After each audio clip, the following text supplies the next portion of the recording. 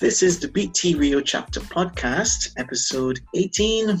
I'm your host, Stephen Hughes, and this cast is the second of our series called Overcoming Challenges in Education, Meeting with Speakers. This is a chance to talk a little more with the teachers who presented in our chapter event on July 4th and 5th, 2020, about their presentations and about other useful tips they can share with our listeners on teaching practice and, most importantly, on teacher development. Our guest today is an English teacher, speaker, academic consultant, teacher trainer, and performing artist. She develops projects in teacher education such as T4T BHZ, Teacher for Teachers Belo Horizonte, and is a Brass T Sol BH chapter board member.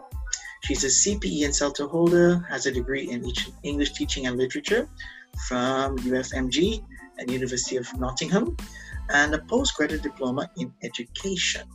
She has worked with students of all ages and proficiency levels. Let's welcome Carol Romano. Welcome. Thank you, Stephen, for having me. Great to be here. Yes, it's great. Of course, wonderful to have you as well. And we were really thrilled to have you present, give the plenary at the event. It was really nice. I think everybody enjoyed listening. It was a wonderful way to start the event, right? Get things going. And you started your plenary, you gave the title Giraffe Hearts, right? Using nonviolent communication in the classroom. So for those who might not have attended the webinar or may not have seen the recordings, why Giraffe Hearts? Okay, so this talk is based on two books. One of them is Nonviolent Communication by Marshall Rosenberg. Mm-hmm. And the giraffe and jackal dynamics, not really in this book, but Marshall Rosenberg he proposes a classroom dynamic during his lectures. You can find those on YouTube. Right. And the idea here is to use two animals as the champions for nonviolent communication and violent communication. All right. Or a more empathic creature that will be the giraffe, and the jackal as a more self-centered animal, right, more connected to its own needs and demands. So the whole story behind Giraffe Hearts is because the giraffe is the land mammal with the biggest heart. And then I like to ask my audience why they think that is. And the reason behind it is that the giraffe has a really long neck. So it needs this massive heart to pump all the blood up to the brain. So the symbol, the symbology of a big heart, meaning a very empathic creature connected with their needs and connected with love. Right. So it has to do with that's the idea. Perfect image for the idea of nonviolence, right? Empathic communication, right? Okay, great. Well, all right. We have 5 questions that we want to ask you based on the talk, and I think we can expand a little bit more just to go a little deeper in what you talked about, right? Okay. So let's get started. First one, you said, these are some wonderful verbs that you mentioned in your talk, right? You talked about reframe, express, pay attention to, mediate, counsel, empathize. So what are some other key action verbs or phrases in nonviolent communication? I liked how the first verb you mentioned was reframe, because that's how I opened the presentation.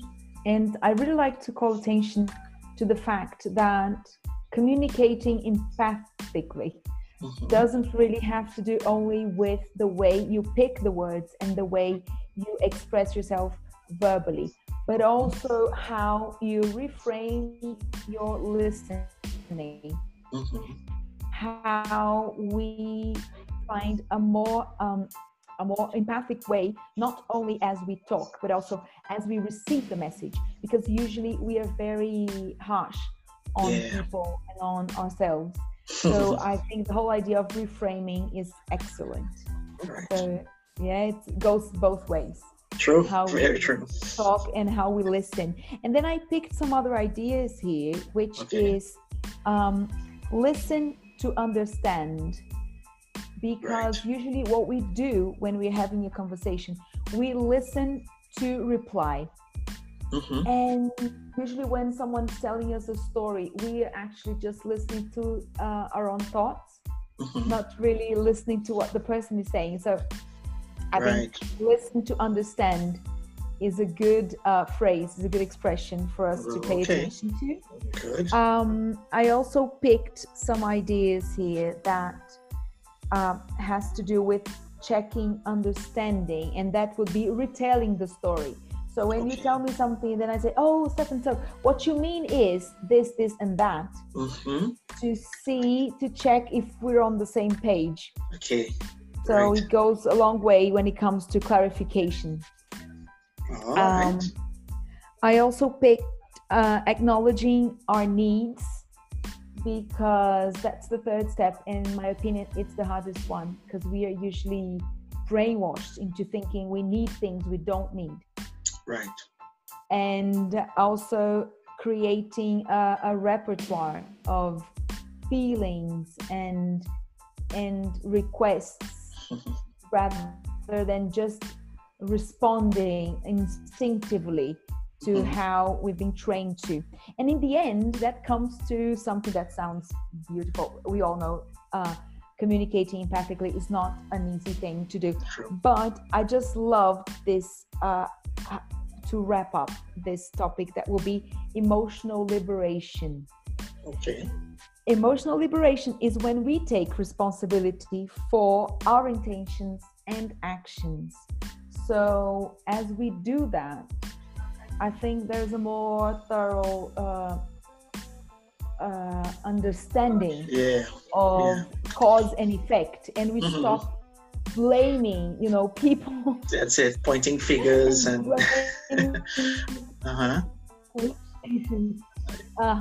Yes. So that will be emotional liberation. Cool. I like that. And just going back to what you said about the idea of listening to understanding, I think it's because sometimes we listen to get what we hope to hear, or what we expect to hear, or what we think is right. So we're just listening to that. I just want to get to hear that most important thing that I believe is correct anyway, and also the clarification. That's why I think clarification is an important skill to think of it in ELT, English language teaching.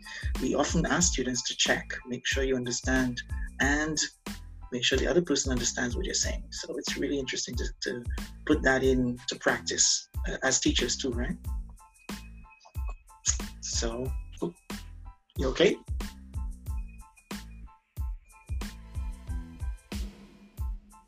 Hello? Okay, I think I lost you a bit. I'm here. Okay, great. Sorry. Yeah, we got frozen. It's okay. We're recording on online, so this is what happens when we work with the technology. Yeah. Well, let's get to the second question then. How can nonviolent communication, help teachers adopt what we call active methodologies, which is a term that is very in the now, right? It's our buzzword to a certain extent. So how can we use that to maybe put active methodologies into our practice? Well, nonviolent communication and active methodologies, they have a common root, which is the person-centered approach, right? Which comes from psychology studies, and the idea that instead of a method, or instead of a less conscious way of dealing with relationships, we would be actually we will be actually drawing from our interlocutor the guidance, let's put it in that way, for what we need. So be it a class, be it a language lesson, or the mediation of a conflict, we would very much, instead of bringing our preconceived ideas of right and wrong, good English, bad English, discipline, organization, instead of considering those things before anything. We would be looking at the person. So when we talk about active learning, we talk about a learner-centered approach. Right, good. So when we talk about a person-centered approach, it has everything to do both with nonviolent communication and active methodology. So we wouldn't be really teaching the lesson or teaching the book. We wouldn't be judging or trying to I don't know, frame the person into something we understand as right or wrong, but rather looking at the subject, looking at the person, and from that interaction, we would get the parameters for a relationship and for classroom interaction and planning as well.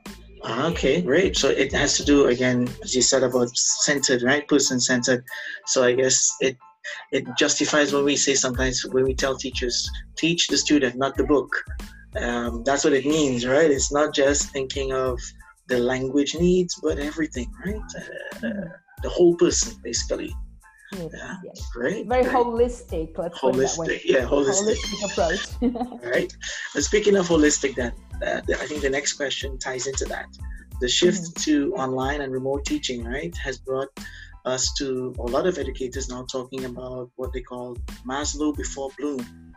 And Maslow hierarchy presents the idea of human needs, right, listing the most basic to maybe most sophisticated needs. And Bloom talks about learning in 6 stages, right, and steps. So how can the stages of nonviolent communication, which is observation, feelings, needs, and requests, especially the last 2, how can they help us kind of deal with this idea of Maslow before Bloom and helping students with their needs? So nonviolent communication says that every conflict arises from a need that hasn't been met. So when we talk about Maslow, we're talking about basic needs. Right. So the need for connection, integrity, relevance.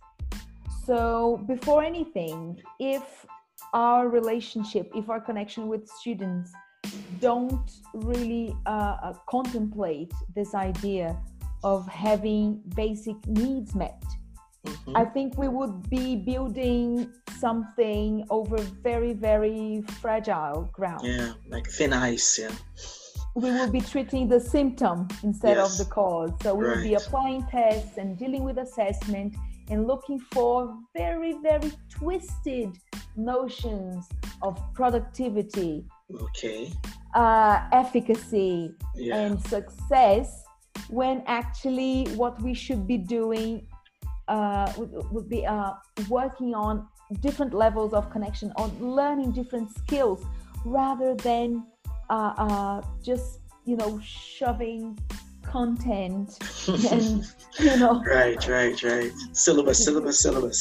all the time. We would just be literally just pushing things that have zero relevance, especially now, when we talk about emergency remote teaching. We aren't really teaching content anymore, and we shouldn't be doing that. But I think this is bringing us to this consensus maybe, or realization maybe. Yeah, it's a kind of a realization. True, very true. Okay, well, the quote you also use in your talk from Elizama Santos, right? Obedience kills responsibility. It's powerful. It can be moving for a lot of us here, right? So what are some practical ways for teachers to promote this responsibility and not obedience in the classes? And also, as you said, not to focus only on content, because sometimes we are worried about that. We are teachers, right? So how can we do that maybe in practical ways, face-to-face or online? Yes, I think the whole idea, the whole philosophy behind nonviolent communications is really beautiful, but I totally understand sometimes it's not doable, sometimes it's not feasible. And I think the first thing we should do, instead of adopting magic tricks or some sort of miraculous procedure, which that doesn't exist, I wouldn't promise that, is Stefan, reassessing and reflecting upon what we believe a class should be like, what we believe discipline means. If I'm looking for a classroom that's full of students who are quiet, looking at me, obeying, my every demand or request, or command, right? Does that really guarantee learning? So I understand it's going to ring differently depending on what sort of professional you are, how you were raised. And I think it has to do with the human component of the professional. And I think the first thing we should be doing is reflecting, reevaluating our beliefs, our notions of discipline. And in more practical terms, I think we should really talk to our students about what they expect. We should be more in sync when it comes to the ideas of success that you have, but also the ideas of success that your class, that your student has. Because maybe here I come full of CPD, full of certificates, full of everything, and what my student wants and needs is something else. So when it comes to teaching kids, I really think we should go deeper into what they are doing, because children lack the lexicon sometimes to express themselves, right? Even in their own language as well. Yeah. So today I was wrapping up the semester today with some younger students, and I asked them, so how do you like the class? Would you like to continue in August? And they were like, yeah, the class is great. I really like it. And then the conversation sort of stopped, and I was like, okay, I'm going to ask you some questions, and you say yes, no, and then I was like, do you think the classes are too easy? Do you think the classes are too difficult? Do you like the time of the classes? So we really have to feed our students, direct their reasoning so that we understand it better. So depending on your group, I don't have a magic formula that suits everybody, but depending on your group, be specific. Again, create a repertoire that's going to help your students verbalize and express their needs in a nicer way. Wonderful. I like that. Create a repertoire that gets them to express themselves. That's it. And it's trial and error, right? So you have to find it, fine tune it as well as you go along the way. Really have to let go of our ideas of right and wrong. Oh yeah, definitely. Okay, good. Well, one more question, right? You looks at the difference between emotions and feelings. And if we think of the, let's say, traditional communicative lesson, presentation, practice, production, right? As I said before, in what moments of that kind of lesson is the awareness of, emotions and feelings? Is it helpful for us? What stages or moments? What do you think? Okay.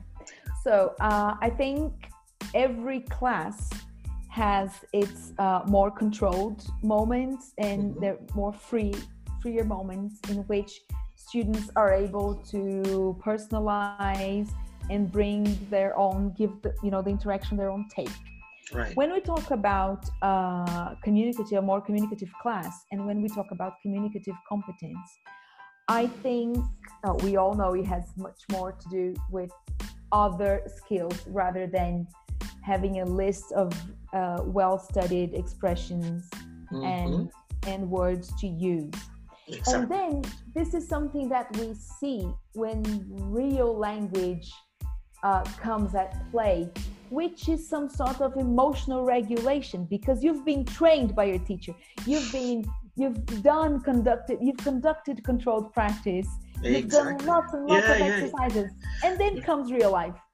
And then comes the ability to read between the lines. It comes the ability of preventing yourself a bit from doing lots of self-judgment. Oh, how do I sound? Am I going to make a mistake? How do I really listen to my interlocutor, not only at a linguistic level. Yes. But also because students, they learn. Everybody's able to learn, and commands and requests and how much is it and thank you very much. But then when it comes from the other side, how do I deal with my emotions, and how do I pick the right ways of interacting so that I'm not taken over by the anxiety of the moment, or the self-judgment, or okay, great. This is where actual communication happens. So I think it really has to do with learning to read other things and to express in ways that's not only linguistic. Mm-hmm. And this can be very helpful, especially if you're giving feedback, right? Because you might not, let's say, depending on how you say it or what you're going to say to your students, and what they say as well to us. Sometimes we might take it wrongly. We might think that they're maybe criticizing our teaching practice, but it's maybe just their feelings sometimes, how they are reacting to that situation, right? What they maybe some of their frustrations related to their own progress, their own sense of let's say development. Sometimes they don't feel that they are making progress, so we have to really even recognize that sometimes, because I hear sometimes teachers saying things like, well, we can't allow students to say that they're not making progress. They have to say that sometimes. Oh, I'm not feeling well about this, or I don't feel that I'm actually improving. We have to recognize that and help them work to get there. Simple as that.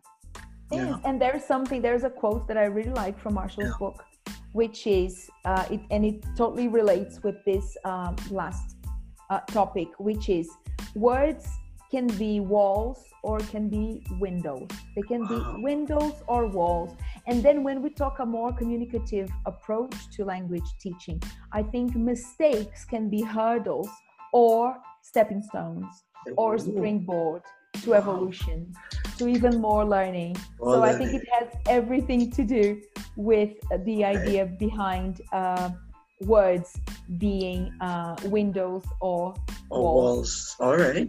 That's a mistakes can be a problem, an obstacle, or a solution. Or a solution, or a stepping stone. Wonderful. I think this is a great final message. I think we can leave with the teachers that you have to think of it like that, words can be walls or windows, right? Wow, that was good. We can't thank you enough for taking the time, right, to talk to us about this very urgent topic, both in and out of the classroom. I think not just for us as teachers, but as humans. Any other final, let's say, message? Anything you would like to add as we come to a close? I just wanted to say thank you one more time for. First of all, the event was a success, and I see that you actually you're keeping the flow as you do the podcast, as you keep posting and connecting with teachers. I think if we can wake up in the morning and know that we have inspired someone or maybe made someone's life easier, I think that would be worth the ride. So I would love to thank you for you're always making things happen, and that's great. The whole team of Brastiço Rio and Brastiço Brazil, it's great to be part of this community. So I can only say thank you. As they say, better together, right? Stronger and better. Yes. That's the most important thing, right? But and I can say thank you as well. I think everybody, we know what you've been doing, your work, and valuable contribution. So all of us have our legacy to leave there, and it's so good that we can actually come together and make this even stronger, right? Contributing to that. So really good to have had you, and I think we look forward to some more opportunities. Right? Yes, let's do this more often. Let's do it. Where can we find you online? Where can everybody find you? Okay, my my favorite way of communicating would be through Instagram. I'm at Carol Romano Education. Right. But you can also bug me through email. carolromanoeducation@gmail.com. Right, great. Which is why I found you. I remember when first time I sent you a message way back. It was even before we started talking about Brastiço. Was about coaching, and I sent you a quick message, and you came back and you replied, and I was so good that we could connect. Just quick message, and that was it. Connection is precious. That's it. Excellent. So thanks once again. And that's all the time we have for today, everybody. If you missed the Overcoming Challenges in Education webinars that we mentioned, you can follow us on Instagram at BTRio_chapter for more details and lots of other useful info for teachers. See you.